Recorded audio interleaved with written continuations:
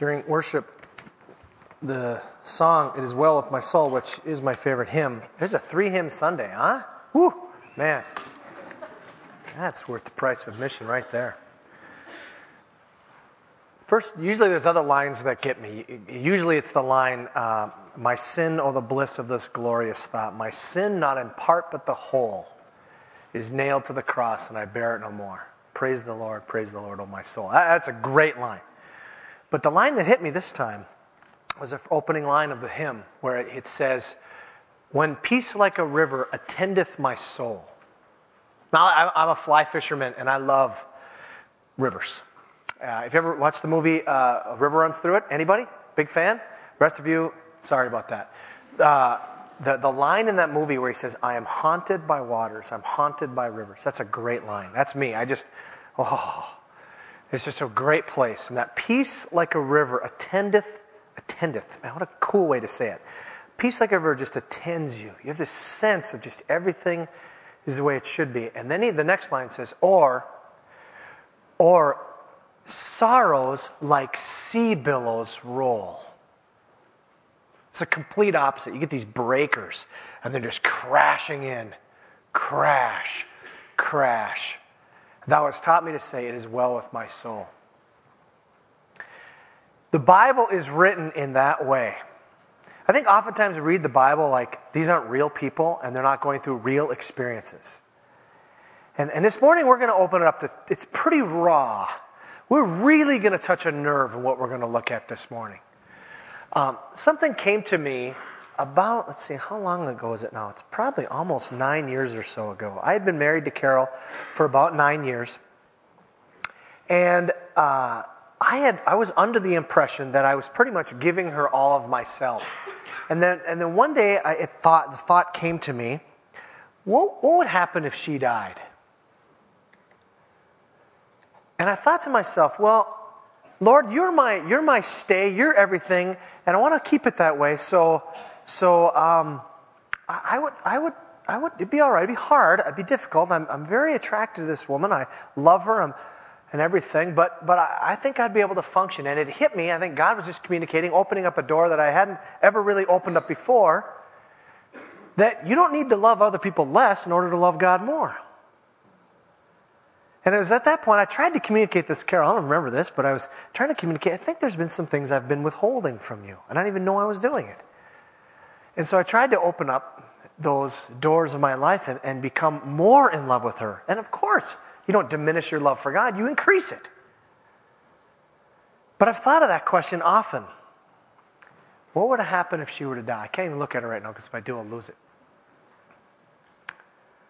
I would be unable to function for a long period of time. That sense of loss would be so great. I would just, like that song that Tim just sang, I would just scream. I would be beside myself. The Bible talks clearly about those things. And that's why I think we've done such a disservice in communicating to our culture that the Bible is just about a list of do's and don'ts and all this. Oh my goodness. The Bible is a book that was written for you in those moments. Open up your Bible to John chapter 11. We're going to look at someone who is look at actually two people who are right there. We're looking right now at the account of the death of one of Jesus' best friends. And also his sisters. It's the death of Lazarus in John chapter 11. We're breaking it into 3 weeks just because it's a long story. And that there actually are 3 kind of different things taking place here. This particular amazing thing is one of Jesus' best friends dies. Jesus, I'm going to spoil it for you, a warning, spoiler alert, that Jesus is going to raise him from the dead. Jesus knows he's going to raise him from the dead. He knows it's going to happen.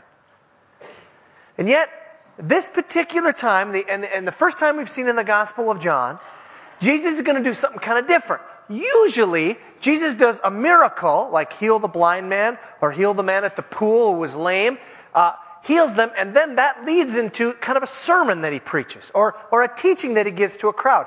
This time it's just the flip. This time, he's going to actually do the sermon first.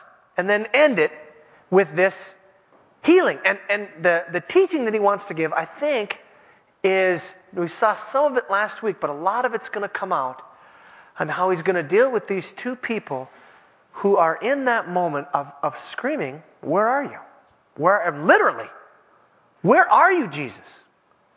They're in the midst of the loss of their brother who they deeply loved. So, look at John chapter 11. I'm going to read what happened last week just to catch you up to speed, in case you weren't here. First 16 verses. Now a man named Lazarus was sick. He was from Bethany, the village of Mary and her sister Martha. This Mary, whose brother Lazarus now lay sick, was the same one who poured perfume on the Lord and wiped his feet with her hair. Remember, we said that event hasn't even happened in the book of John, that Mary and Martha and Lazarus would be so famous by this time, the time of the writing of the book of John, that they would have known who they were, even though they hadn't heard about it yet. Later, it comes in chapter 12. And we'll find out why that is in just a minute. Verse 3, so the sisters sent word to Jesus, Lord, the one you love is sick. In other words, come. It's a plea to come. Do something. The one you love is sick. When he heard this, verse 4, Jesus said, this sickness will not end in death. No, it is for God's glory, so that God's Son may be glorified. Jesus loved Martha and her sister and Lazarus. And then the NIV, the New International Version, says the word yet. And we spent a lot of time last week showing you that that's interpretive. It really should be the word so or therefore. Almost every other translation does it that way. Clearly is in the original language, therefore. And that's a huge, huge difference. In other words, Jesus loved Mary and Martha and Lazarus. Therefore, he didn't go. He stayed 2 more days. The whole idea here is that God's love and people's suffering are not in conflict. That the good of Lazarus and Martha and Mary and God's glory and his love for you are not in conflict. In fact, it's motivated. He loved them, so he didn't go. So he waited 2 more days. Then he said to his disciples, after the 2 days, now let's go. Let's go back to Judea, to Judea, which is by Bethany, which is by Jerusalem. Very, very dangerous place for the disciples to be. For Jesus to be. Last time they were there, they tried to stone him. So they say something. But Rabbi, they said, a short while ago, the Jews tried to stone you, and yet you're going back there? Jesus answered, are there not 12 hours of daylight? A man who walks by day will not stumble, for he sees by this world's light. It is when he walks by night that he stumbles, for he has no light. And you can just imagine, like I said last week, the look on the disciples' face like, and your point is? So he goes on, he says, after this he said this, went on to tell him, our friend Lazarus has fallen asleep, but I'm going there to wake him up. And the disciples, again, I love these guys, say, Lord, if he sleeps, he'll get better. Jesus had been speaking of his death, but his disciples thought he meant natural sleep. So he told them plainly, Lazarus is dead, and for your sake I'm glad I was not there, so that you may believe. Isn't that awesome? There's all kinds of things that's going to happen because of the raising of Lazarus. One of them is the disciples are going to get a chance to really lock in that, whoa, this guy is who he says he is. Even though they already have said that, they're going to lock in now. But let us go to him. Then Thomas, who we call Doubting Thomas here, is a guy who's got guts, called Didymus, said to the rest of the disciples, let us go that we may die with him. Okay, that was last week. Now, that's the setting of what's happened. Lazarus has died. Jesus waits. Jesus causes it or allows it. However you want to phrase it, doesn't really matter. If he would have went, he wouldn't have died. He waits. Why? Because he loved him. Verse 17. Here we go with this week. On his arrival, and we're going to find out in a minute what that means. He doesn't actually get to the house yet. He's going to get to the house later. He hasn't come there yet.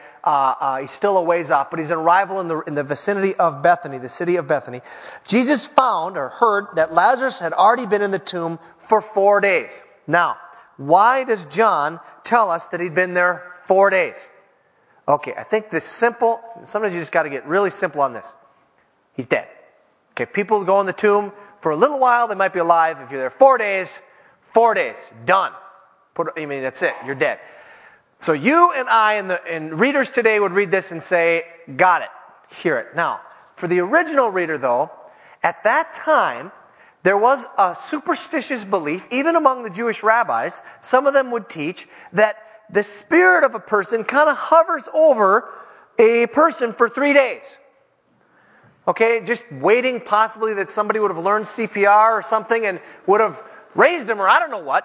Somehow, this guy might come back to life and it just kind of hovers there for 3 days. And after 3 days, whoosh. So the 4 days there is just to indicate he's dead. Okay, I think we got that too. Okay, the idea is this guy is dead. Bethany was less than 2 miles from Jerusalem, and many Jews had come to Martha and Mary to comfort them in the loss of their brother. Now, we don't get this, so I have to kind of paint this picture for you here. When we have have the death of a loved one, generally we put coffee on, make some, kroomkaka or whatever your tradition is, and you have cookies and you sit there and people come over and you cry a little bit. And that's kind of the normal thing.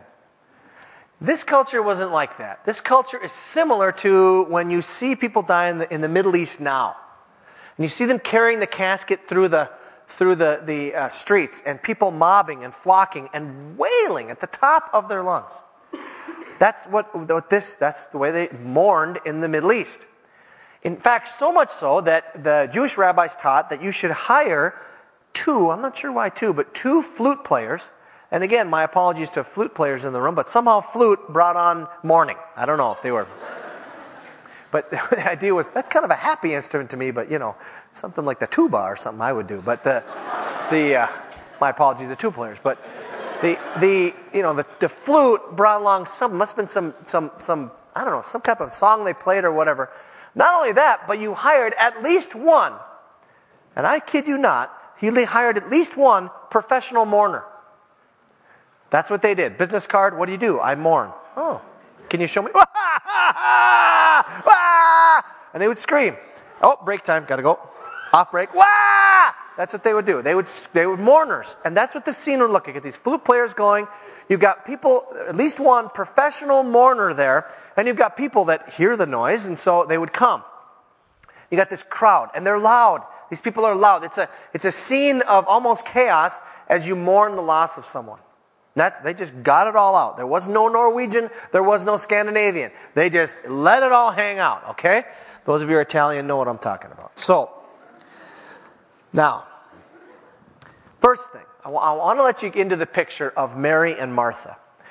Why were these 2 known so well? Why was this story known so well? And John, the guy who wrote the Gospel of John, we all said, and if you go back 50 messages, this is our 50th message in the Gospel of John. Yeah. We finished this year. I plotted it out. Anyway, the 50 messages ago or so, we talked about when was the Gospel of John written. The Gospel of John, I think, clearly is the last Gospel written, and he even assumes that you've read some of the other Gospels. The other people would have gotten, this would have been one of those things. Because he talks about Mary and Martha as if you know them, and he doesn't introduce them. So where else would you get them from? The primary other place is Luke chapter 10.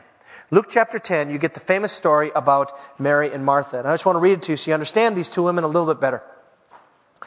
As Jesus and his disciples were on their way, he came to a village where a woman named Martha opened her home to him. So the idea is here, there's this traveling teacher, and Martha has either heard of him or someone tells her about him or whatever, and somehow she opens up her home to him. Come and stay here. You can eat here. You can, as long as you need to stay in my home, it is your home as much as it is my home. Incredible hospitality. Okay, she opens her home. She had a sister called Mary who sat at the Lord's feet listening to what he said. So here you got Mary. Some people would say, most likely, Mary's the younger sister, and because Martha owns the home and she's the one doing a lot of the preparations. I mean, when you invite someone into your home, generally you'll feed them. So, got to give Martha a little bit of a break here. She's just trying to serve Jesus. She's just trying to help him. And Mary, being the younger sister or whatever, is just sitting there at the feet of Jesus. Now you can see little family tension going to happen here, and here it comes. But Martha was distracted by all the preparation that had to be made. She came to him, the him is Jesus, and asked, Lord, don't you care that my sister has left me to do the work by myself? Tell her to help me. Now, picture this again. It's a little awkward, right? You're the guest.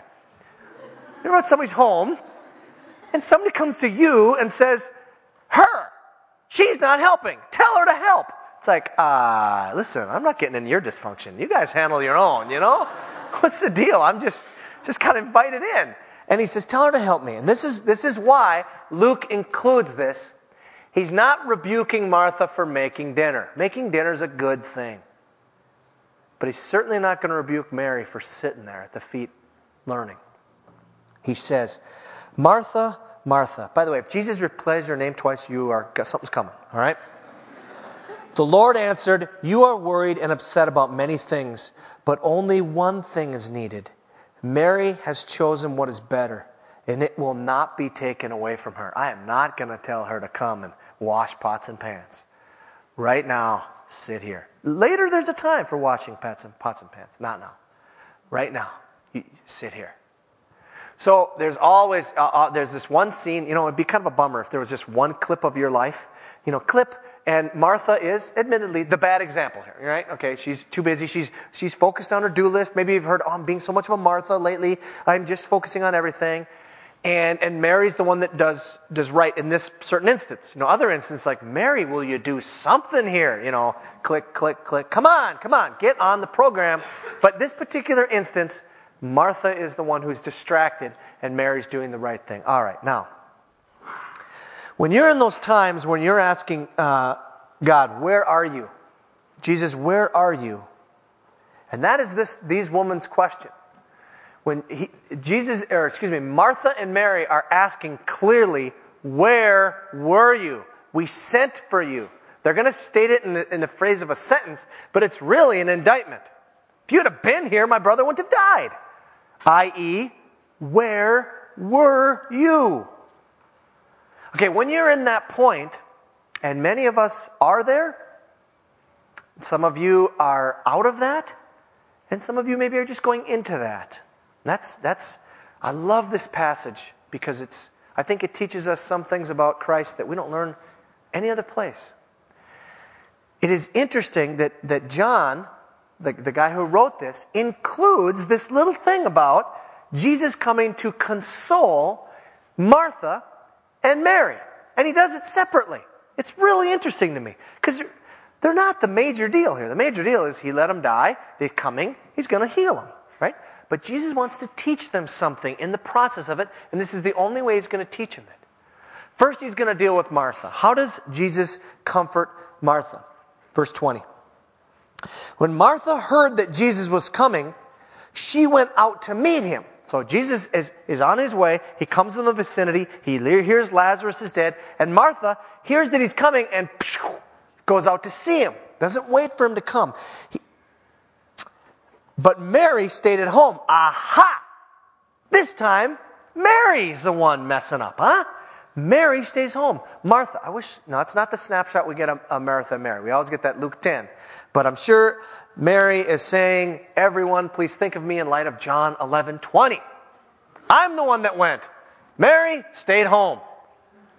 All right, anyway. She comes to Jesus and she says, Lord, if you had been here, my brother would not have died. Think about that. In the rawness of her pain, she doesn't say, oh Lord, Lazarus died. I feel so terrible. She doesn't just come to him and hold him and hug him. She indicts him.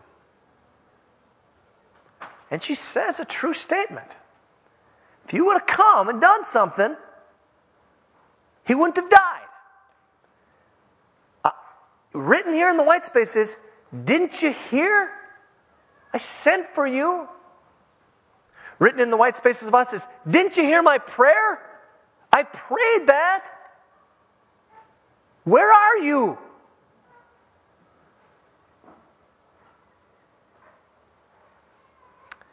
But then Martha says an amazing thing.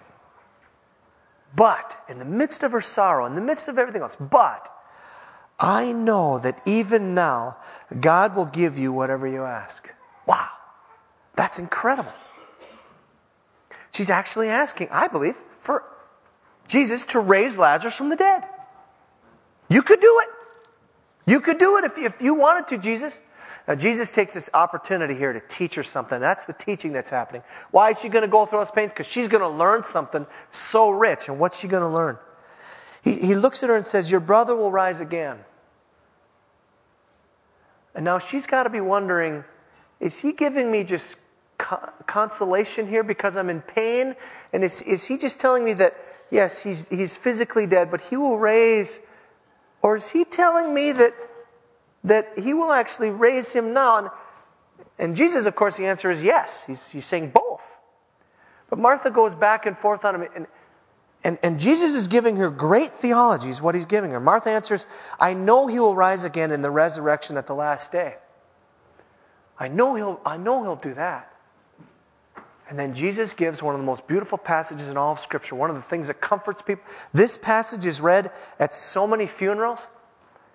Jesus said to her, I am the resurrection and the life.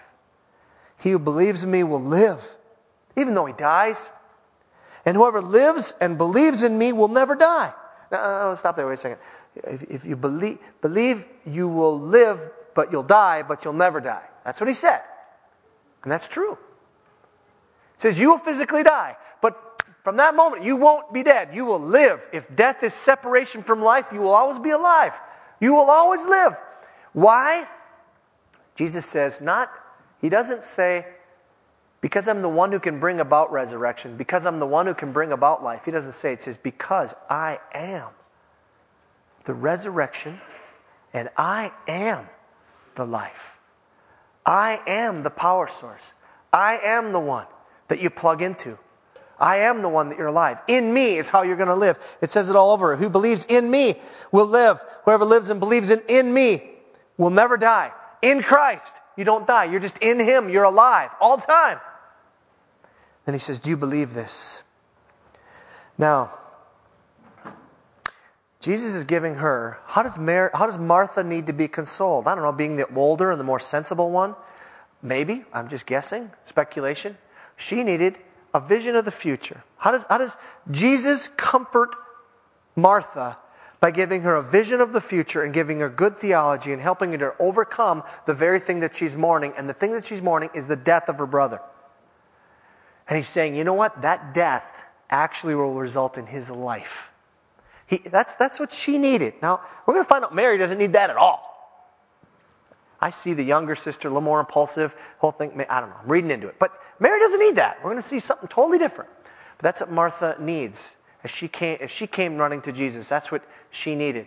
And Jesus Christ, the teaching that you need to get is, Jesus Christ says, I'm the victor over death. Every person that's ever lived after Adam and Eve sinned, which is every one of us, the promise, the threat actually was if you eat from the wrong tree, you will die. And guess what? We die. They did it, we die. Every person that's ever lived, times have completely changed on a million other ways. Guess what? Every person to 100% that I know of dies. You do. You live, you die. And you're not created to die. Don't anybody ever tell me that death is a natural part of life. Hoo-ha! Did I just say hoo-ha? I did. Yeah, that's not right. Well, whoever said that? That's stupid. I'm not created to die. You're not created to die. That's why it feels so wrong. Somebody around you dies, it's like, oh, good. No! No one ever says that. It's wrong. Being separated from people that I've grown affectionate to, it's wrong. It's part of the curse. Don't tell me it's a natural part of the world. It's unhealthy. It's wrong. Jesus came to undo that. And what is it teaching? The teaching in Scripture all over is about how Jesus came to undo it. In Revelation, Jesus talks about himself as he starts out the book of Revelation. He says, I am the living one. I was dead, and behold, I am alive forever and ever. And I hold the keys of death and Hades, or hell. I hold the keys. Usually the person who holds the keys is the driver of the Oldsmobile, huh? He holds it. It's done. Second one, Paul writes about it. He says, when the perishable that's our bodies, have been clothed with the imperishable, our new bodies, with the mortal, with immortality, then the saying that is written will come true. Death has been swallowed up in victory. Where, O death, is your victory? Where, O death, is your sting? Every one of us has thought about death. And there's an element of, I ain't done that before. Wonder what that's like. Right? Every one of us. Every person has that thought. And it's freaky. Remember, one of the reasons, probably the primary reason why I became a follower of Jesus was because at 18, and I don't know why it happened to me at 18, some people it doesn't happen until they hit 50, but at 18 for me, I became mortal. It just became very real to me that I was going to die. It wasn't just a concept out there to talk about. You know, like the hip way to talk about death culture and all that. Isn't that cool? Yeah, but I don't know why, but it just became very real to me that I was going to die. And Jesus Christ saying, you know what, you are going to die, but you will live if you follow me. You can know where you're going after you die. 100% certainty if you're a follower of me, if you trust me, if you come to a point in your life where you let me be your sin bearer, accept me and follow me, you can know that on Judgment Day you will be given life. That's what the cross is all about. That's the good news of the gospel. That's how he's the resurrection and the life. It's a beautiful message. So therefore, where's your sting, death? Where's your victory? Paul says, in the Philippians, he says, it's to my benefit to die. I want to die. And he's not psychotic. He wants to die and be with Christ, which is better by far, he says. The author of the book of Hebrews says, since the children, that's us, have flesh and blood, he, that's Jesus, too shared in their humanity, so that by his death, he might destroy him who holds the power of death, that is, the devil, and free those who all their lives were held in slavery by their fear of death. Do you see that? That's what Martha gets. Martha gets face to face with Jesus. Her brother, she has watched him breathe his last. And she gets the theology about the beauty of living forever in Christ. And she's asked, point blank, do you believe it? Now, the final part of Martha's consolation is a question. Do you believe it? Remember how this conversation began? It began with an indignation. It began with an indictment towards Christ. Hey, if you would have come, he wouldn't have died. Jesus flips the whole thing over saying, do you trust me in all this? Do you really believe I am who I am? And I can just see, I see in my mind a movie here where there's a couple things going on and there's this moment of silence and maybe the music gets tense and there's a decision and she lets it go. And she says in verse 27, yes, Lord, I believe that you are the Christ, the Son of God who is to come into the world. And that's the comfort given to Martha. Good, solid hope in future grace of Christ. That's what Martha gets, and that's what Martha needed. That's not what Mary needs. At least, not only that, she needs more than that. Look at what was given to Mary. After she, that's again Martha, had said this, she went back and called her sister Mary aside. Remember, Mary's back home. Martha went out to see Jesus. Mary's back at home where all the professional mourners are, and this whole circus thing of mourning is taking place. People everywhere. And she pulls her aside and she says, the teacher is here and is asking for you. When Mary heard this, she got up quickly and went to him. Now, little word to the wise, it's a biblical principle actually. If you want to go somewhere quietly, if you want to go somewhere secretively, don't run to get there. Because look what happens.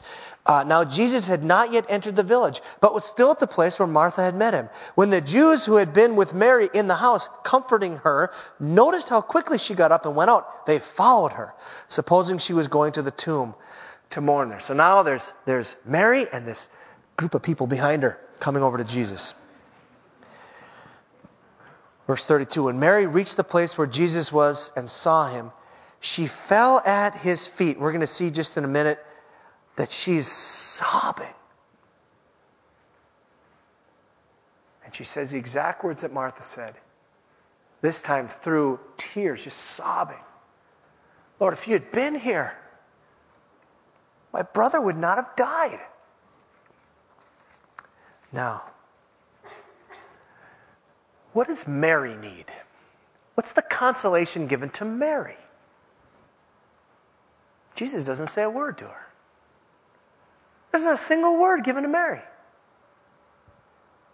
But he gives her consolation. Look at what happens.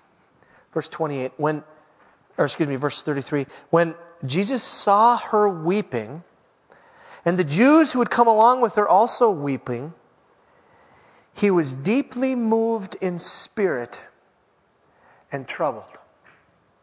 Now, that phrase right there is very difficult to translate into English. He was deeply moved in spirit. It's a phrase that in classical Greek, which is the Bible's written in Greek, in classical Greek, what it meant indignation, anger. It meant like a horse, snorting like a horse preparing for battle, you know. That kind of a thing. Sorry, Cor. It was this working yourself up. It can also mean just intense emotion to the point of getting agitated. The phrase troubled, if you have a King James with you, it means trembled. He's so much so that all your emotions are completely gotten a hold of you. Now, I'm going to shoot straight with you. There's two camps here, and I'm going to fall into the second camp. The first camp is saying that Jesus is very, very angry. This idea of this horse being ready for battle, and you get the horse all agitated so he can run out. Jesus was very angry. Well, the obvious question then is, what's he angry about? I understand the emotion, but why anger?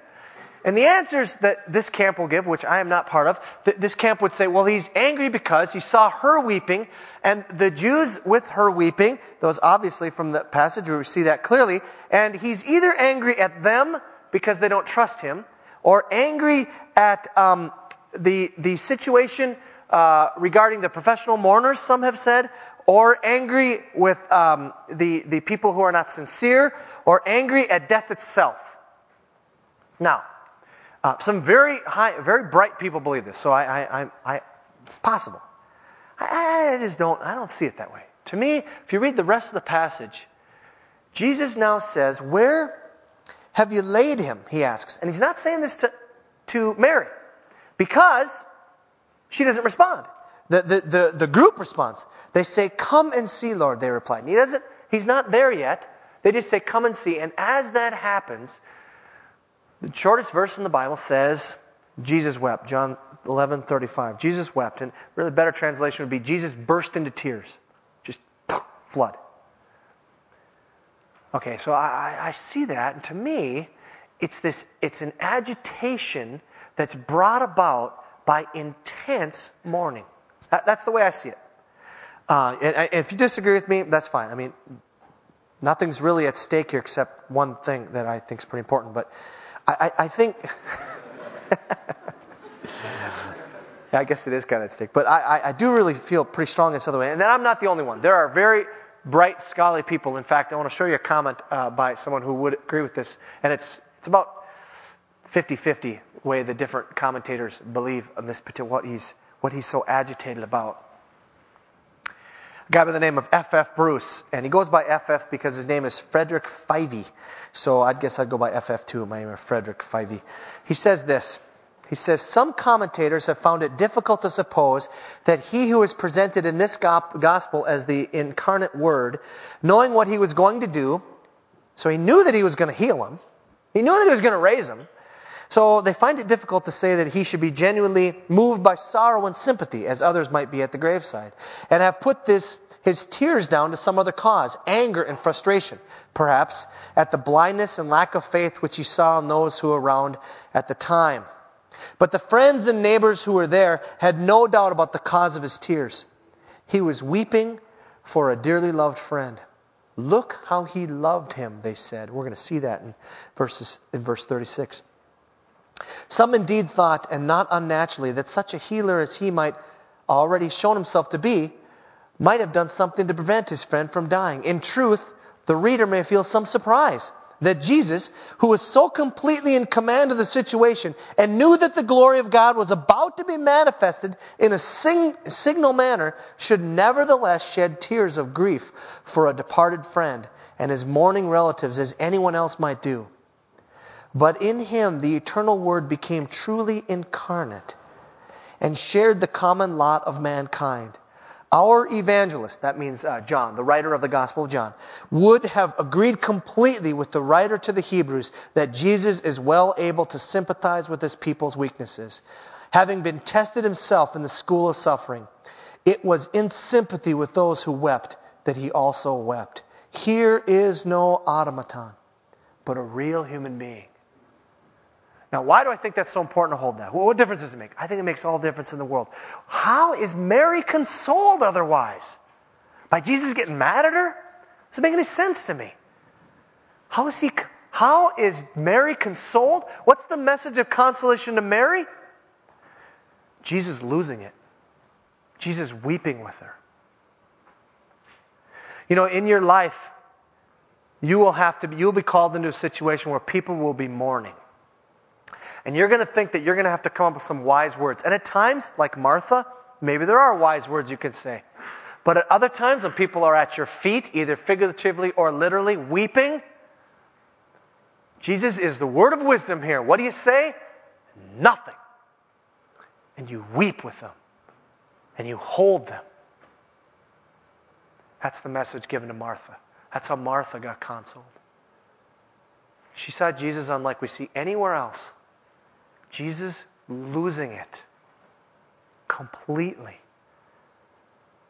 I don't know if you ever go through those moments. I go through those moments about once every 2 or 3 years, where just for whatever reason, just the bank is just filled up, and I just need to have a good cry session. And it just explodes for me. It's just this massive expression, and it always comes out for me, and that's why I know you shouldn't look at just your experience, but my experience lines up perfectly. Is it starts off this mourning, this sobbing, and it kind of moves towards yelling, and this kind of prayer yell. Where are you, God? What's going on? How can this happen? I hate this. Usually I'm alone. It's a good thing to be alone with that. I don't want anybody around me. And if you love me, leave me alone at those times, because it ain't pretty. There's goobers coming out of my nose. It's just ugly. That's what's happening that's what's happening with Jesus. Can you imagine that? The intimacy that he let Mary in on. He let her see that. How do I know he let her see it? John writes it down. Somebody saw it. Somebody saw it. There's no just internal things going on in Jesus. It's visible. So much so that an outsider could write about it. Verse 36, then the Jews said, see how he loved him. But some of them said, could not he who opened the eyes of the blind man have kept this man from dying? I'm going to close this morning and ask you this. I don't know if you're at a place of mourning or not. I don't know. I know this, you will be. By and large, most of the people will be in a place of mourning. By and large, most of the people in this room will help people through mourning. And the answer is not, God is not in control. Clearly not from the passage. God is in control of all things at all times. And the answer is not that God is not good. Clearly not from the passage. Jesus loved Martha and Mary and Lazarus and wanted their good. And the answer isn't that Jesus doesn't care. Clearly not. From the fact that he loses it and snorts like a horse and weeps with those who weep. I don't know where you're at. Maybe you need where you're at and the things you're going through. Maybe you need the good theology. Maybe you need the hope of the resurrection. Maybe you need to know that there's a future hope out there. And that's true. That's true. If you're a follower of Jesus Christ, if you're not a follower of Jesus Christ, you can know by becoming a follower of Jesus Christ that is a certain future for you. That's the good news of the gospel. And some of you are just wired a little bit differently, and you just say, you know what, I need to know that, but right now I need someone holding me, weeping with you. And if you're going through something difficult right now, this passage is clear to me. In spite of his sovereignty, in spite of all his goodness, in spite of all his love, he's there weeping with you.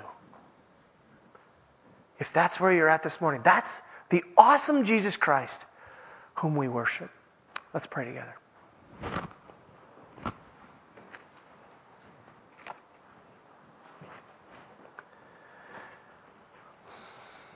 Lord, I love the way your word paints a beautiful picture of you. And I pray that any misconceptions we'd have at the door and any things we put about you that you don't care or you don't feel or you don't bleed with us is so untrue. It's clear from this passage. It's clear from Hebrews that you sympathize with us because you yourself suffered. So Jesus, some of us in this room, we're like Martha. We're a little more stoic. We need you to give us right ideas. We need you to give us good theology. We need you to tell us that the resurrection is coming and that there's hope and nothing is done haphazardly. You know what you're doing in everything. You never waste pain. You know what you're doing. The world is not out of control. Sure, sin seems to be, but Lord God, you use all things together for good. You do. And some of us in this room need to hear that. We need to hear it from your Spirit. We can hear it from me saying it. We can hear it even from your word. But until your Spirit just latches onto our soul, and then you look us straight in the eyes just like you did Martha and say, do you believe this? Are you willing to trust me? And some of us this morning, that's where we're at. We just need to come to you and say, we trust you. God, others of us in this room are more like Mary. And Lord, yeah, we love the theology, we love the truth, we love those things we can hang on to, but the reality is our emotions have run ahead of us and we are at your feet weeping, screaming, where are you?